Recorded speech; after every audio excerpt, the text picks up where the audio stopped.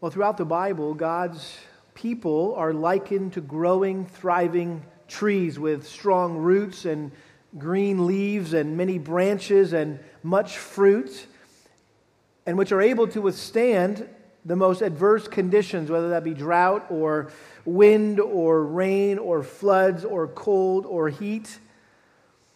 Trees in the Scriptures symbolize the kind of strength and stability God intends us to have as we grow and as we mature and as we flourish spiritually, which enables us to endure all sorts of harsh circumstances and live long, fruitful, productive lives that bring great glory to God. Look with me just for a moment at some of these references to trees in the Scriptures and how they relate to us as believers. Psalm 1 is the first place my mind goes to. Psalm 1, verse 1, "How blessed is the man who does not walk in the counsel of the wicked, nor stand in the path of sinners, nor sit in the seat of scoffers, but his delight is in the law of the Lord, and in his law he meditates day and night. He will be like a," what?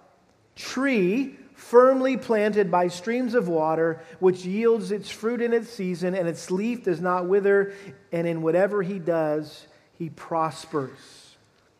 Psalm 92, verse 12, "The righteous man will flourish like the palm tree. He will grow like a cedar in Lebanon, planted in the house of the Lord. They will flourish in the courts of our God. They will still yield fruit in old age. They shall be full of sap and very green." Jeremiah chapter 17, verse 7, "Blessed is the man who trusts in the Lord and whose trust is the Lord, for he will be like a," what? "A tree planted by the water that extends its roots by a stream and will not fear when the heat comes, but its leaves will be green, and it will not be anxious in the year of drought, nor cease to yield fruit." And then lastly, Isaiah chapter 61. Isaiah chapter 61, the famous words of the prophet Isaiah prophesying about the exaltation of the nation of Israel in the end times and the restoration of Israel in the end times.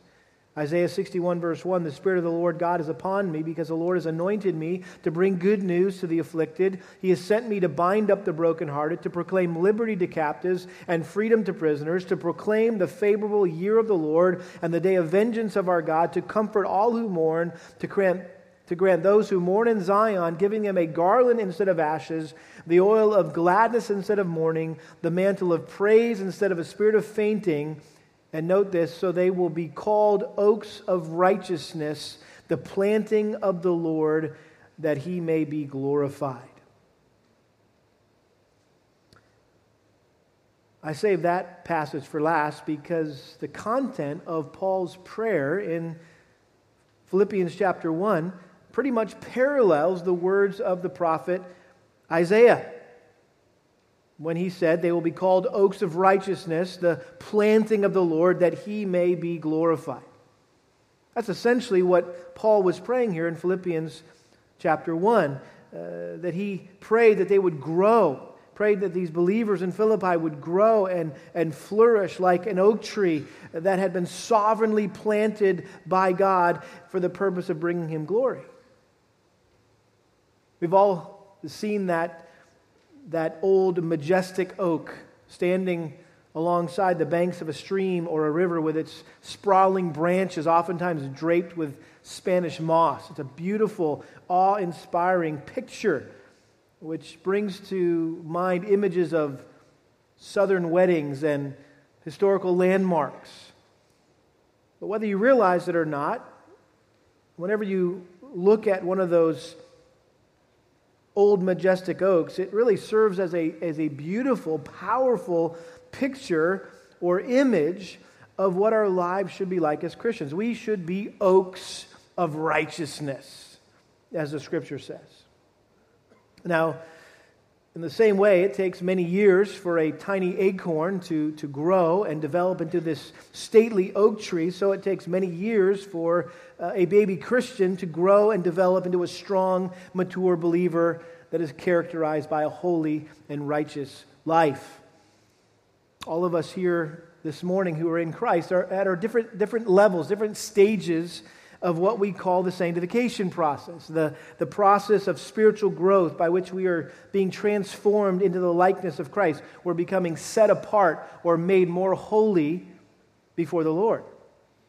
And we know this process will be completed the moment that Christ returns or calls us home and we see Him face to face. We will be glorified. And Paul was absolutely convinced that the believers in Philippi were in the midst of this transformation process. We learned that last week in verse 6. He says, I'm confident of this very thing, that He who began a good work in you will perfect it until the day of Christ Jesus.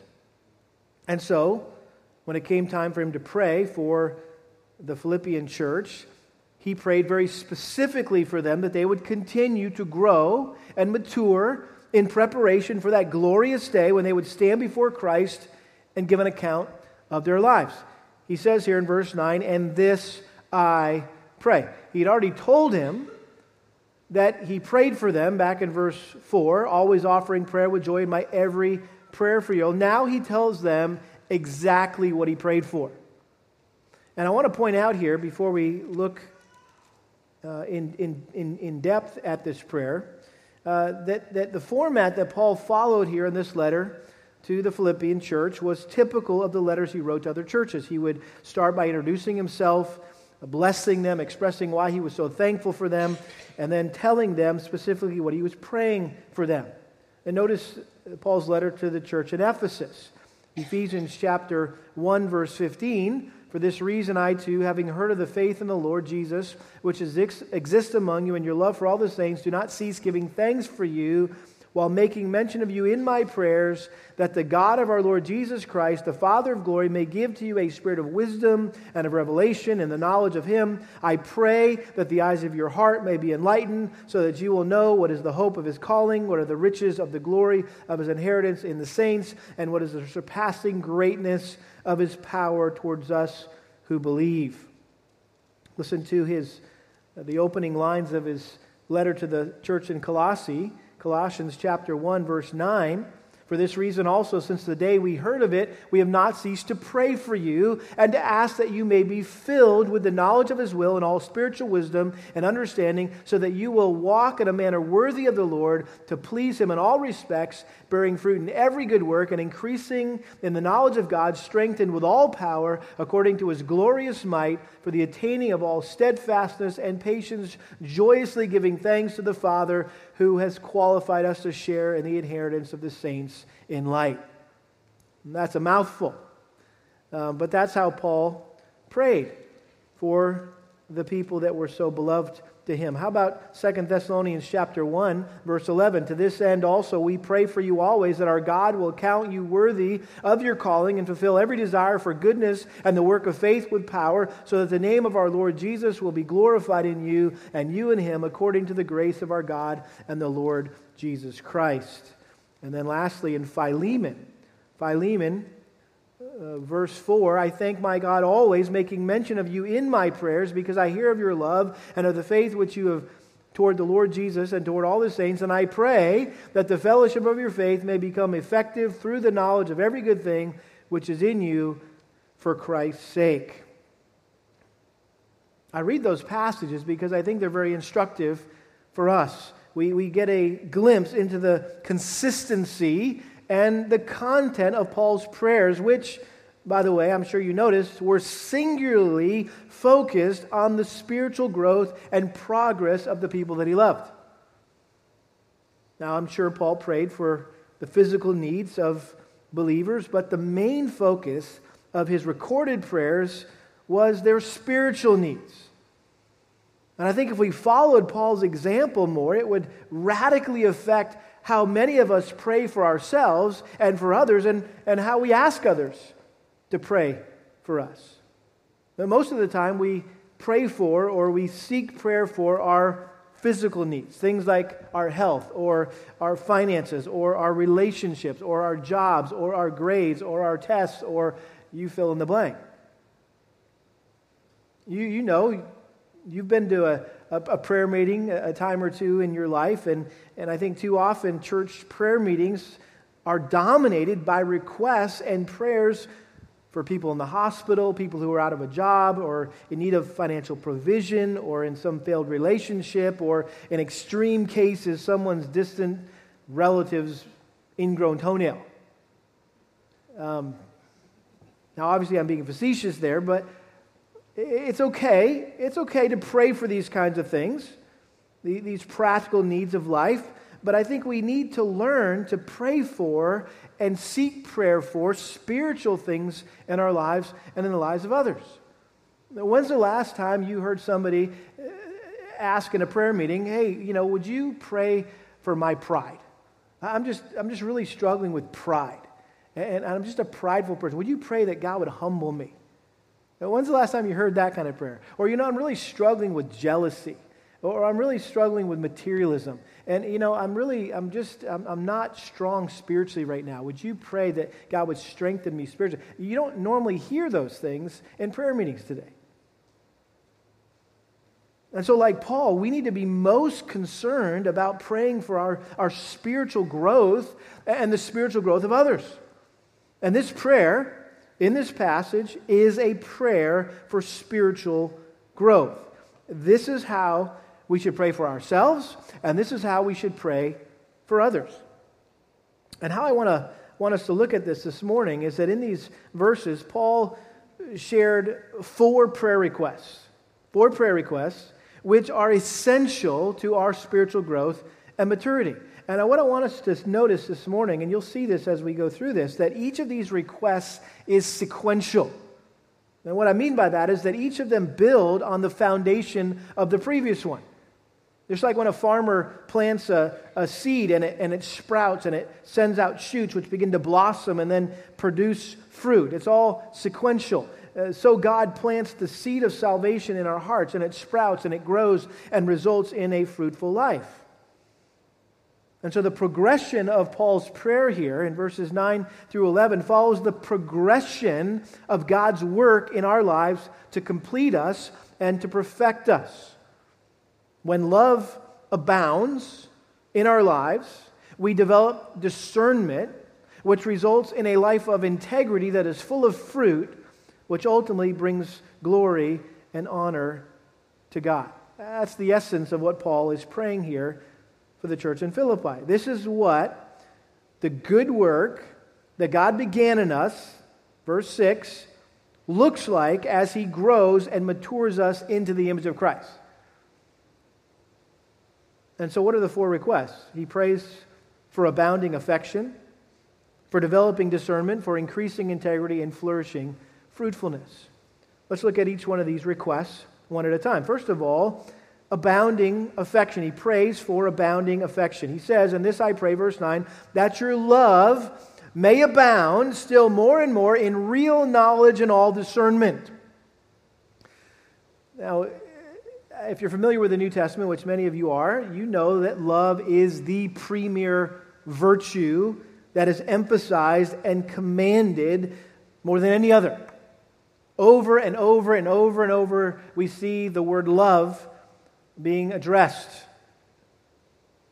Let me just read for you some of the verses. Well, we know that love for God and love for others is the essence of Christianity. When Jesus was asked what the greatest commandment was, He said, "Hear, O Israel, the Lord our God is one Lord, and you shall" what?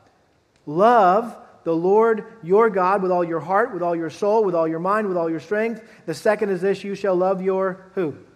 Neighbor as yourself. There is no commandment greater than these. And so love for God and love for others is the essence, the hallmark of Christianity.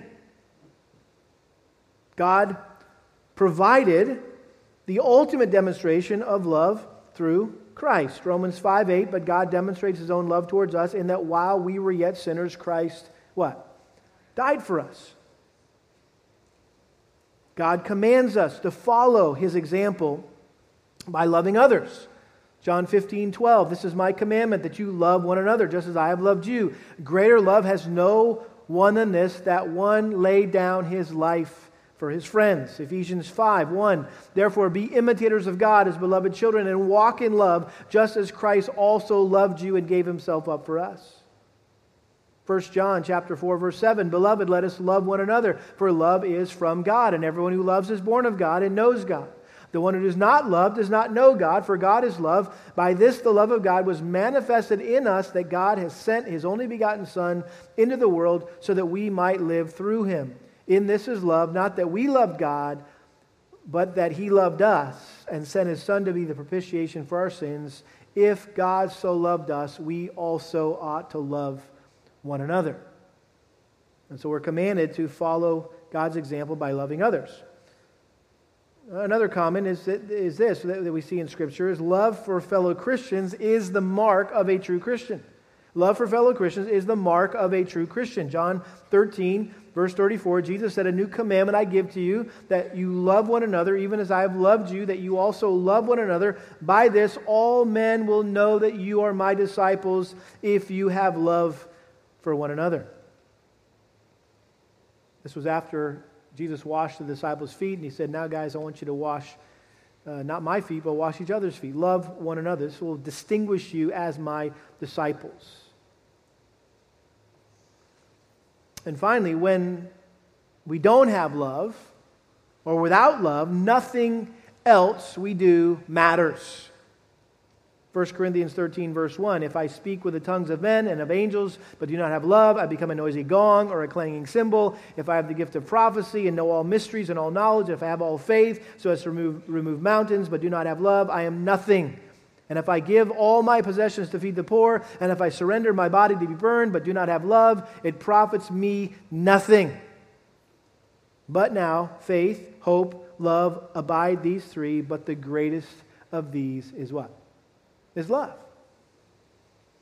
And so in light of the preeminence of love in the New Testament, it was only natural for Paul to begin his prayer for the Philippian believers by asking God to cause them to abound or overflow with love for God and others.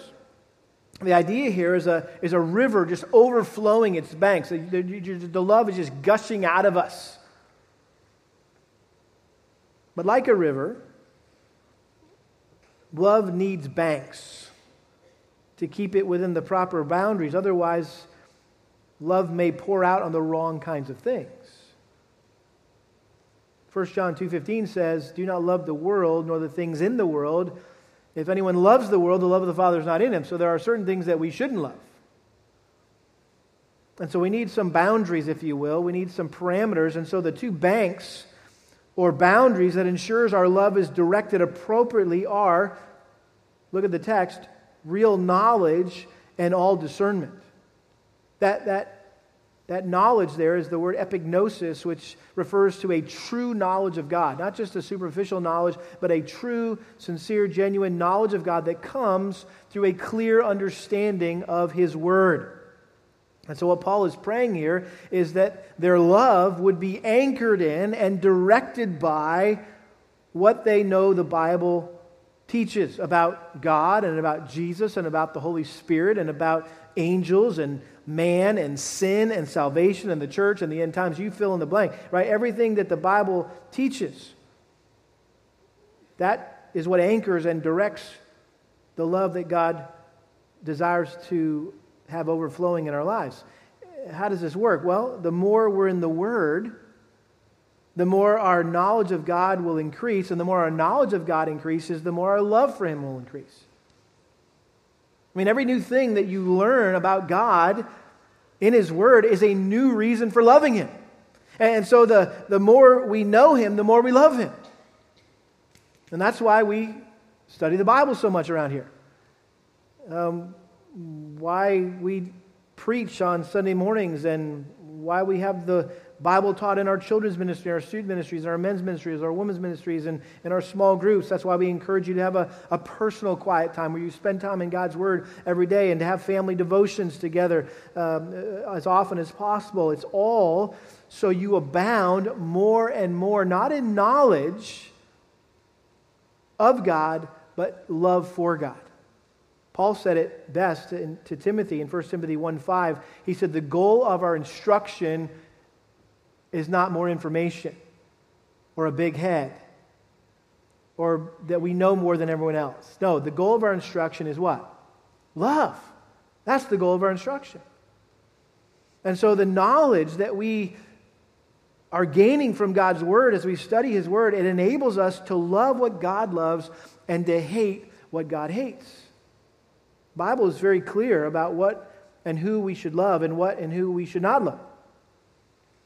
And some Christians, you might think they don't understand that because they just love everyone and everything. Well, if the truth were to be known, it's really they just want everybody to love them. So they won't stand up to anything or anyone because they just want everybody to like them. So I think some Christians are very loving, but they're very undiscerning in their love. Their love is blind. And that they'll listen to any preacher or read any author or donate to any ministry or cause. And what Paul is praying here is that the Philippian believers and us would demonstrate discernment when it comes to our love, that we would be able to tell the difference between a good preacher and a bad preacher, a good book and a bad book, a good ministry and a bad ministry, and so on and so on. And at the end of the day, love is not an emotional, sentimental thing. It must be wise, it must be intelligent, it must be perceptive, it must be selective as we seek to practically apply our knowledge of God's Word to a myriad of circumstances and decisions in life. And so the first thing that Paul prays for here is abounding affection or abounding love, which leads to this very naturally into his second request. And again, you can see how these, through the prepositions that are used here and the connecting words in these verses, they just, one of these prayer requests just naturally flows into the next one. And so the second prayer request is that they would develop discernment, And this I pray, that your love may abound still more and more in real knowledge and all discernment, so that you may approve the things that are excellent. So that you may approve the things that are excellent. So the second request here takes this concept of this discernment really to a deeper level. He was praying here that the Christians in Philippi would not just be able to differentiate between good and evil and right and wrong, but between what was good and what was best. In fact, if you have a New International Version translation, it says that they would be able to discern what is best. That word there, approve, is a familiar word to some of you. It's the word dokimazo, which is the word that was used for the process of testing things, testing coins and metals to determine if they were counterfeit, or testing political candidates to see if they were qualified to serve. And so this is the idea of developing discernment, the ability to test things to determine if they're good or bad, right or wrong, or good and best. A couple of verses that you might turn to with me that talk about the critical nature of discernment. Why is it so important that we develop discernment as Christians? Romans 12:2, and do not be conformed to this world, but be transformed by the renewing of your mind, so that you may prove or test, there's the word, what the will of God is, that which is good and acceptable and perfect. Again, different degrees there of decisions that we need to make. How about 1 Thessalonians chapter 5? 1 Thessalonians chapter 5, verse 21. Paul exhorted the believers in Thessalonica. He said, examine everything carefully. Test everything. Hold fast to that which is good, and abstain from every form of evil. And so we are commanded to exercise discernment. And in fact, if we lack discernment, it's just evidence that we're immature in our relationship with the Lord. Hebrews chapter 5, verse 11. The writer was addressing his readers' lack of discernment. He said this, concerning him, Melchizedek, we have much to say, and it's hard to explain since you have become dull of hearing. In other words, there's much more I'd like to teach you, but I don't think you can handle it. For though by this time you ought to be teachers, you have need again for someone to teach you the elementary principles of the oracles of God, and you've come to need milk and not solid food. In other words, you're still drinking out of a bottle. You can't start eating solid food yet. For everyone who partakes only of milk is not accustomed to the word of righteousness, for he is an infant. Interesting just to think about an infant and how they lack discernment. A little toddler crawling around and he sees something on the floor. Whatever he sees, he immediately puts it in his mouth, right? And parents are often like, no, don't put that in your mouth, right? Why? Because we would never, that's disgusting. We wouldn't do that, right? Or you're going to choke on that or whatever it was. But they don't have discernment. And so as you grow up, you develop discernment. Verse 14, but solid food is for the mature who because of practice have their senses trained to discern good and evil. And so it takes practice, right? We're all developing discernment. And sometimes it's a trial and error thing. And sometimes we mess up and we make wrong decisions. And we go, okay, you know what? That wasn't a good decision. Next time I want to choose the better thing or the best thing. And so as we mature in Christ, our discernment will grow. Our ability to make wise choices in life will improve. Life is a series of choices, really. That's all it is. And many of those choices are not that hard to make because they're simply a choice between right and wrong. It's just very black and white. The Bible is very clear. What is the right choice to make? What is the right decision to make? However, there are a number of what we would call gray areas which the Bible doesn't directly address as right or wrong. And when it comes to these kinds of decisions, it's much harder to decide between what is permissible and what is profitable. 1 Corinthians 6:12 talks about all things are permissible, but not all things are profitable, not all things edify. I think one of the ways that you know that you're growing as a Christian is when you begin to choose not to do certain things that the Bible doesn't say you can't do, but you choose not to do them because you realize that while they may not be harmful, they're really not helpful either. They may fall into the category of not a sin, but maybe an encumbrance. Hebrews chapter 12:1, the writer says, hey, lay aside the sin and the encumbrances. So there's sin, and there's also things that aren't necessarily sin, but they just encumber you, they hinder you, they slow you down in your pursuit of Christ.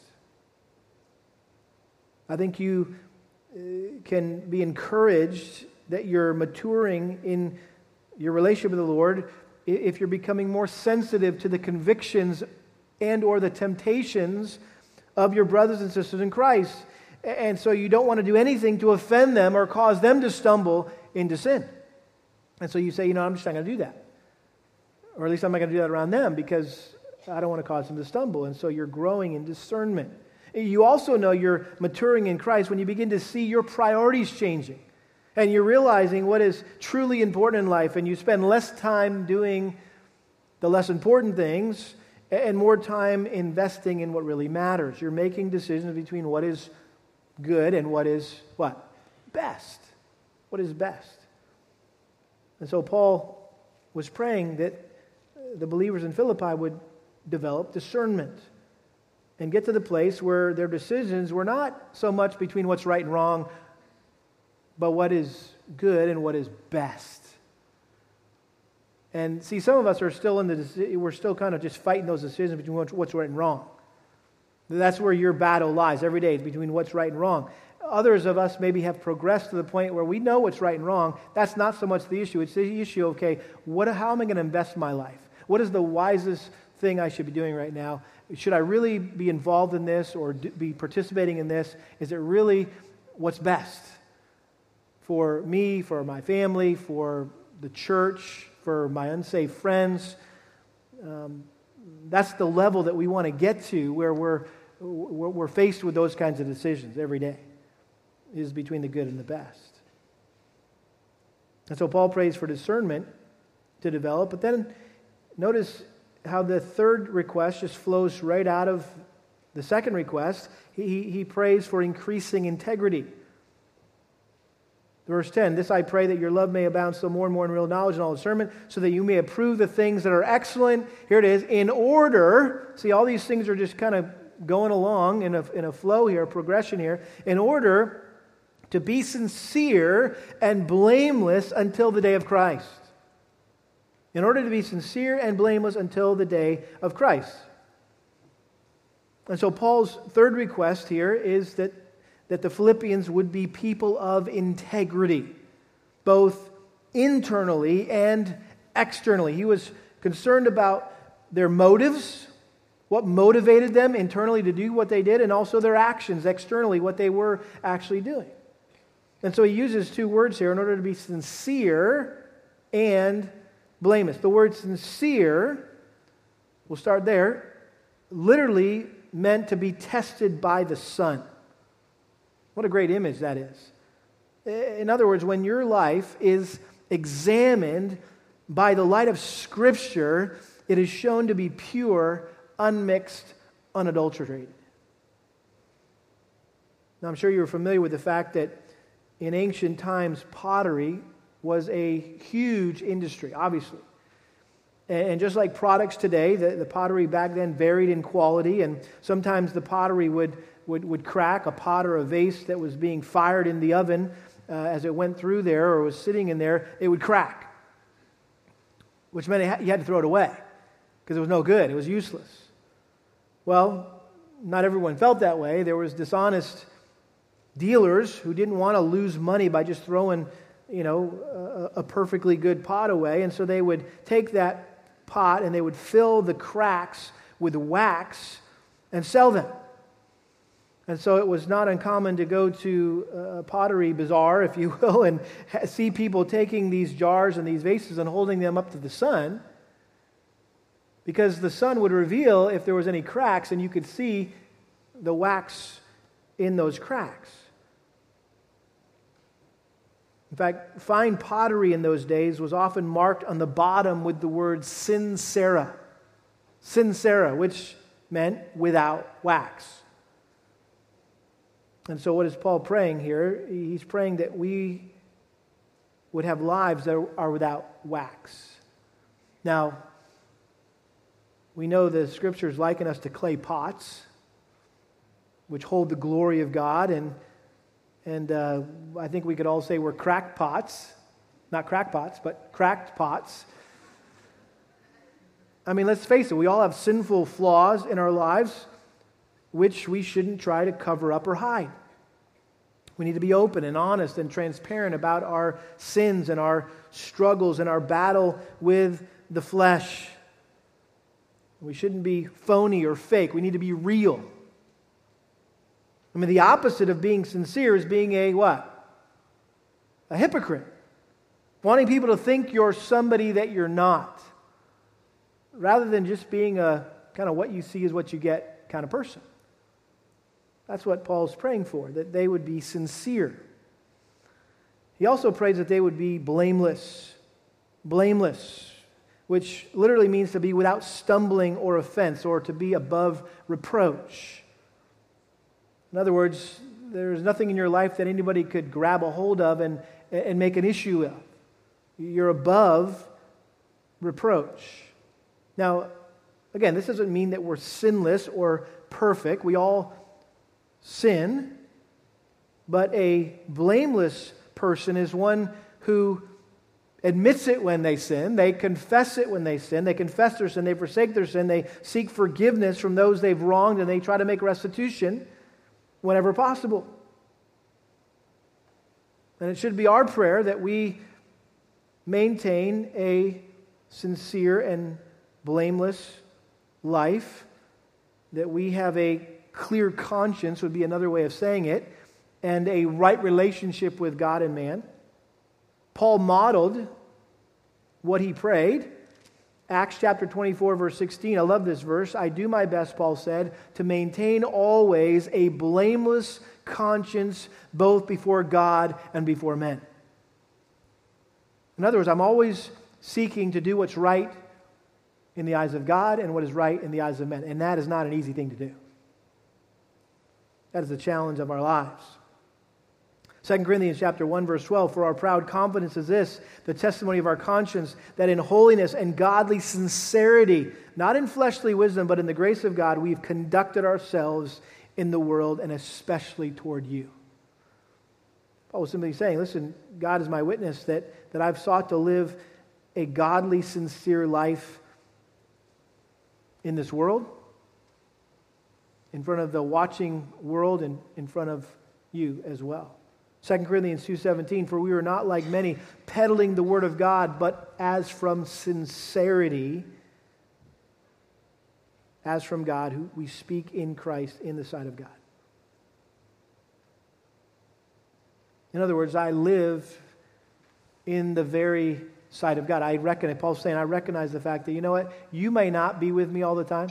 You might not be able to see everything I'm doing all the time, but guess what? I know God does.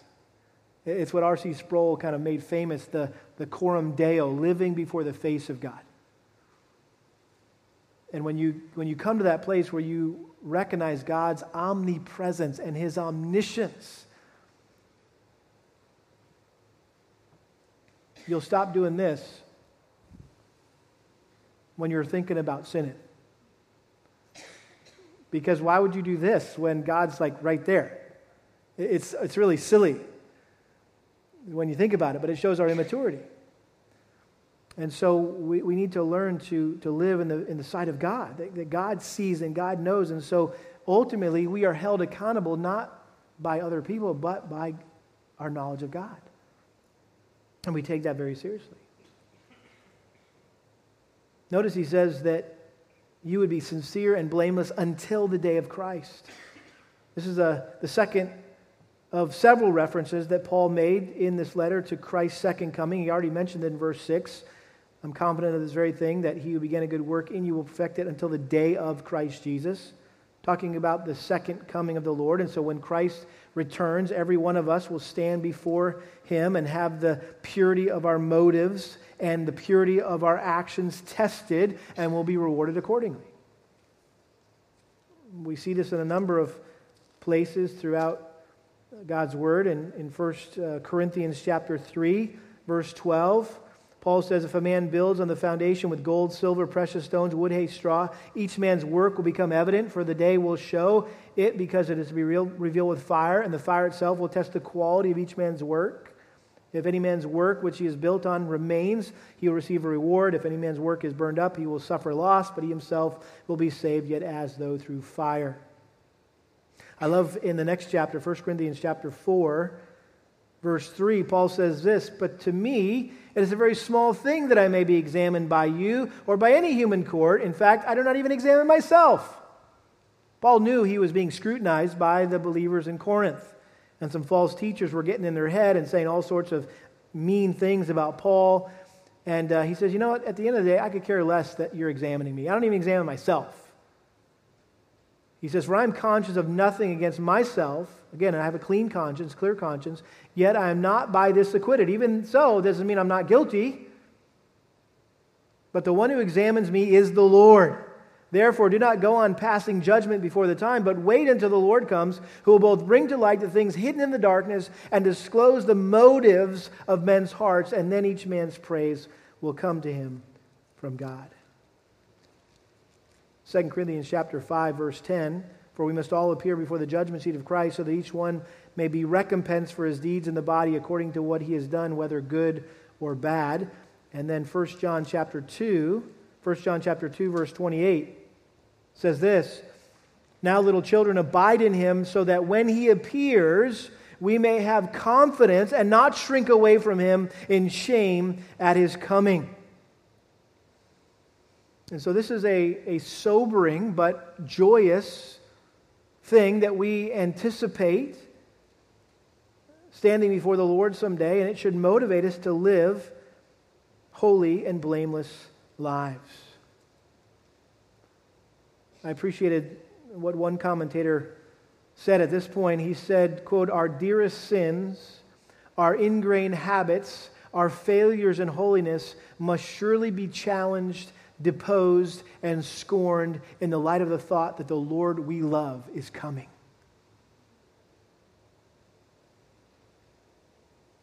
Now, I think a simple question that we should ask ourselves whenever we're trying to decide whether or not we should do something or not, just ask yourself the question, would I be ashamed if Jesus came back while I was doing this?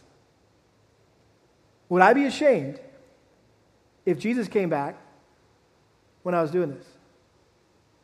Would I be ashamed if Jesus came back and I was having this conversation with my spouse or my kids, or if I was at this place or with these people, or you fill in the blank? See, we need to learn to live in light of Christ's imminent return, realizing that he could come back at any moment, and so we need to be ready for his return. A healthy view of the second coming of Christ is not just good theology, it's very practical for pursuing holiness in our lives. And then lastly, number 4, Paul prays for flourishing fruitfulness. Flourishing fruitfulness. Again, notice the progression here. This I pray, that your love may abound still more and more in real knowledge and all discernment, so that you may approve the things that are excellent, in order to be sincere and blameless until the day of Christ, having been filled with the fruit of righteousness which comes through Jesus Christ, to the glory and the praise of God. That expression there, being filled with the fruit of righteousness, is probably best understood to mean the fruits which righteousness produces.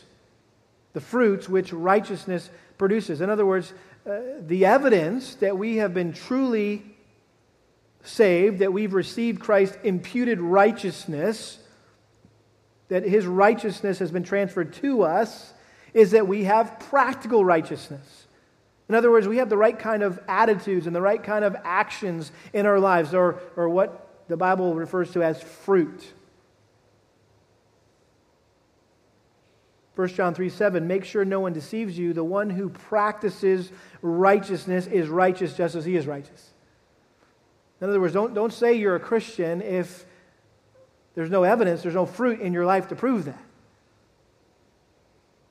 So what are some of the fruits of righteousness that we should ask God to produce in our lives and the lives of others? If we're praying like Paul, what should we pray for? We should pray that we would display the fruits of the Spirit. Galatians 5:22. Fruit of the Spirit is what? Love, joy, peace, patience, kindness, goodness, faithfulness, gentleness, self-control. These are some of the fruits of righteousness.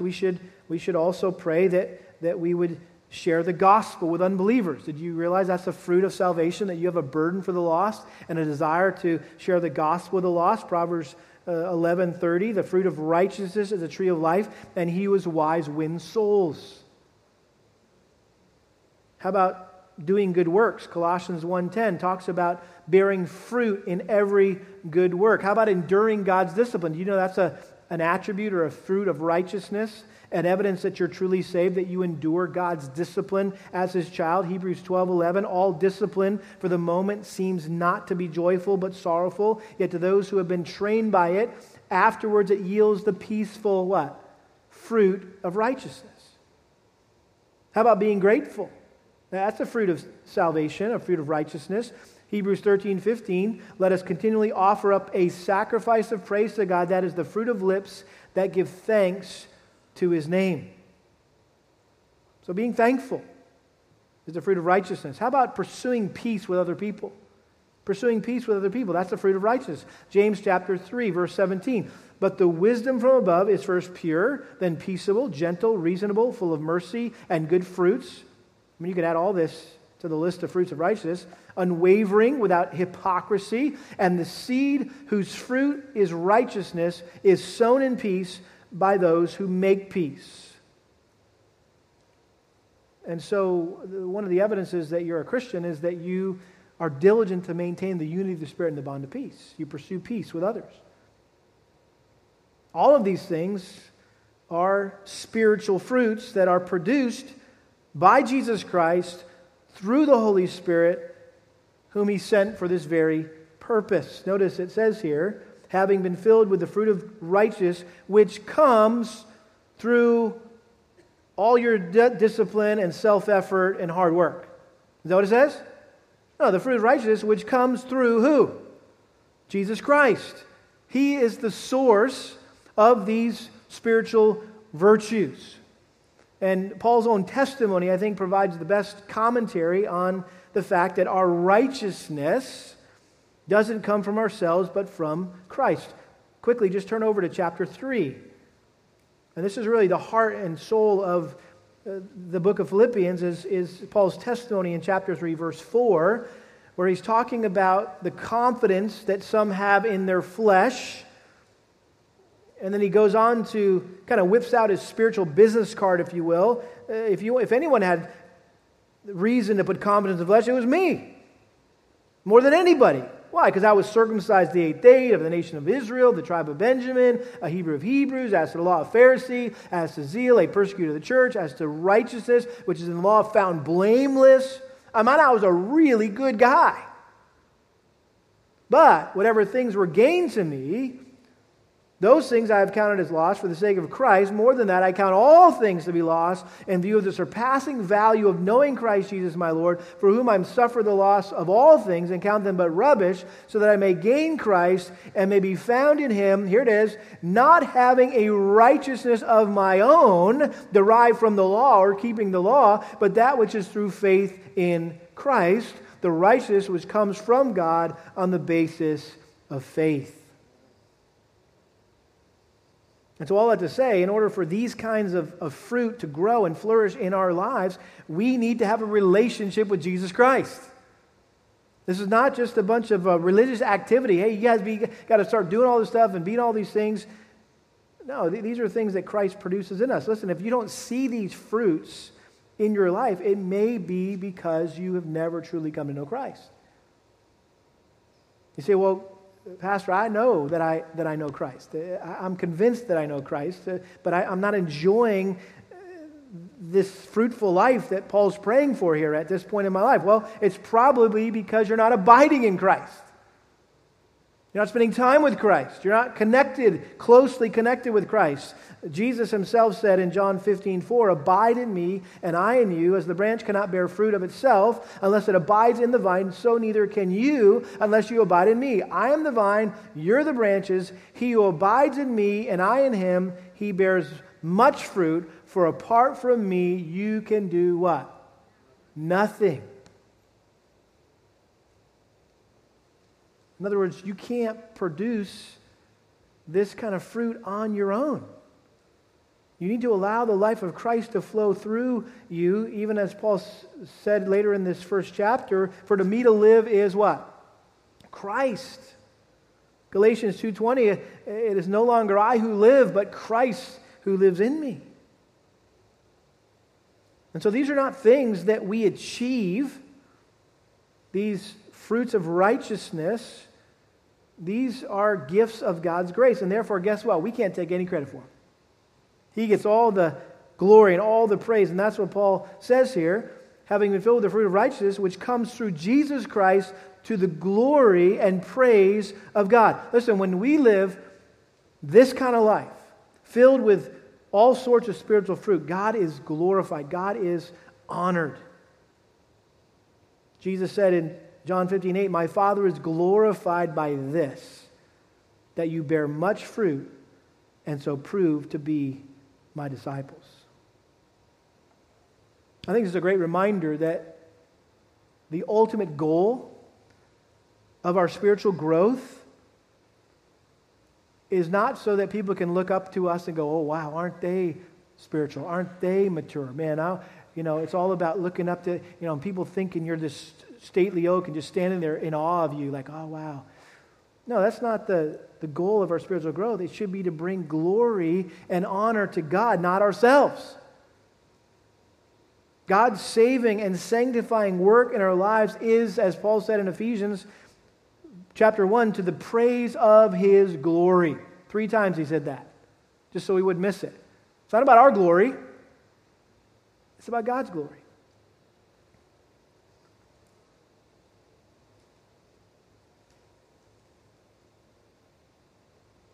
And so who is it? Is it God working in us? Is it us working? How does this all fit? Well, chapter 2, verse 12, we're going to get here eventually. Paul says, "So then, my beloved, just as you have always obeyed, not as in my presence only, but how much more in my absence, work out your salvation with fear and trembling, for it is God who is at work in you, both to will and to work for His good pleasure." I love that parable that Jesus told in Mark chapter 4 of the farmer who went out and cast the seed in his land, and he went to bed and he woke up and there was a harvest. And he didn't know how it happened. And so he went out there and harvested and was thankful to God. And so ultimately what it's teaching us that God is the one who causes all the growth. But guess what? There would be no growth out there if the farmer hadn't been out there planting the seed. So there is in our sanctification, there's a partnership, a partnering between us and God and us, that we'll learn about as we move through this book. But for now, let me just read for you these words from one commentator that I thought really pulled this together well. He said, "Our obedience, discipline, are not insignificant or optional. On the contrary, they are the God-intended context of growth. But something else energizes the growth till the fruit is ready for harvest. All is done through Christ to the glory and praise of God. The Father is ceaselessly at work for the glory of the Son, and the Son is ceaselessly at work for the glory of the Father." And oh, by the way, we're caught right in the middle of all that. Father trying to outdo the Son trying to outdo the Father, and glorifying one another, if you will. He says, in this setting, the daily task of obedience remains hard, but not fruitless. We are often neglectful, frequently failing, ever inadequate, yet the end is secure, for God is at work. Amen? So we can be mess-ups, right? And we all are.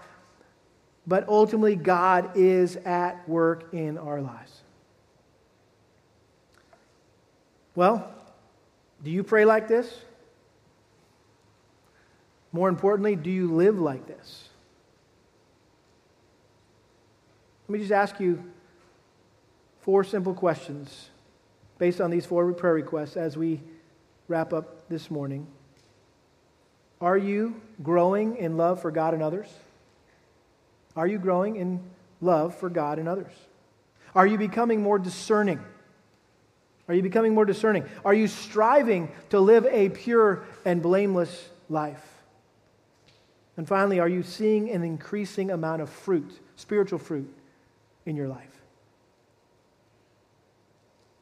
If you're not, if you can't answer yes to these questions, then you need to start praying that God would make those things true, and you need to start asking other people to pray for you that those things will be true of you. Let's pray. Lord, we ask that you would cause us to abound in love for you and each other, and for lost people as well. And that you would help us to grow in discernment and establish us in such a way that our lives would be sincere and blameless and provide fertile soil for you to produce fruit in us and through us, so that we are ready for the return of Christ, to stand before Him face to face. And Lord, we just ask that you would use our lives to bring yourself glory and praise. We ask this in Jesus' name. Amen.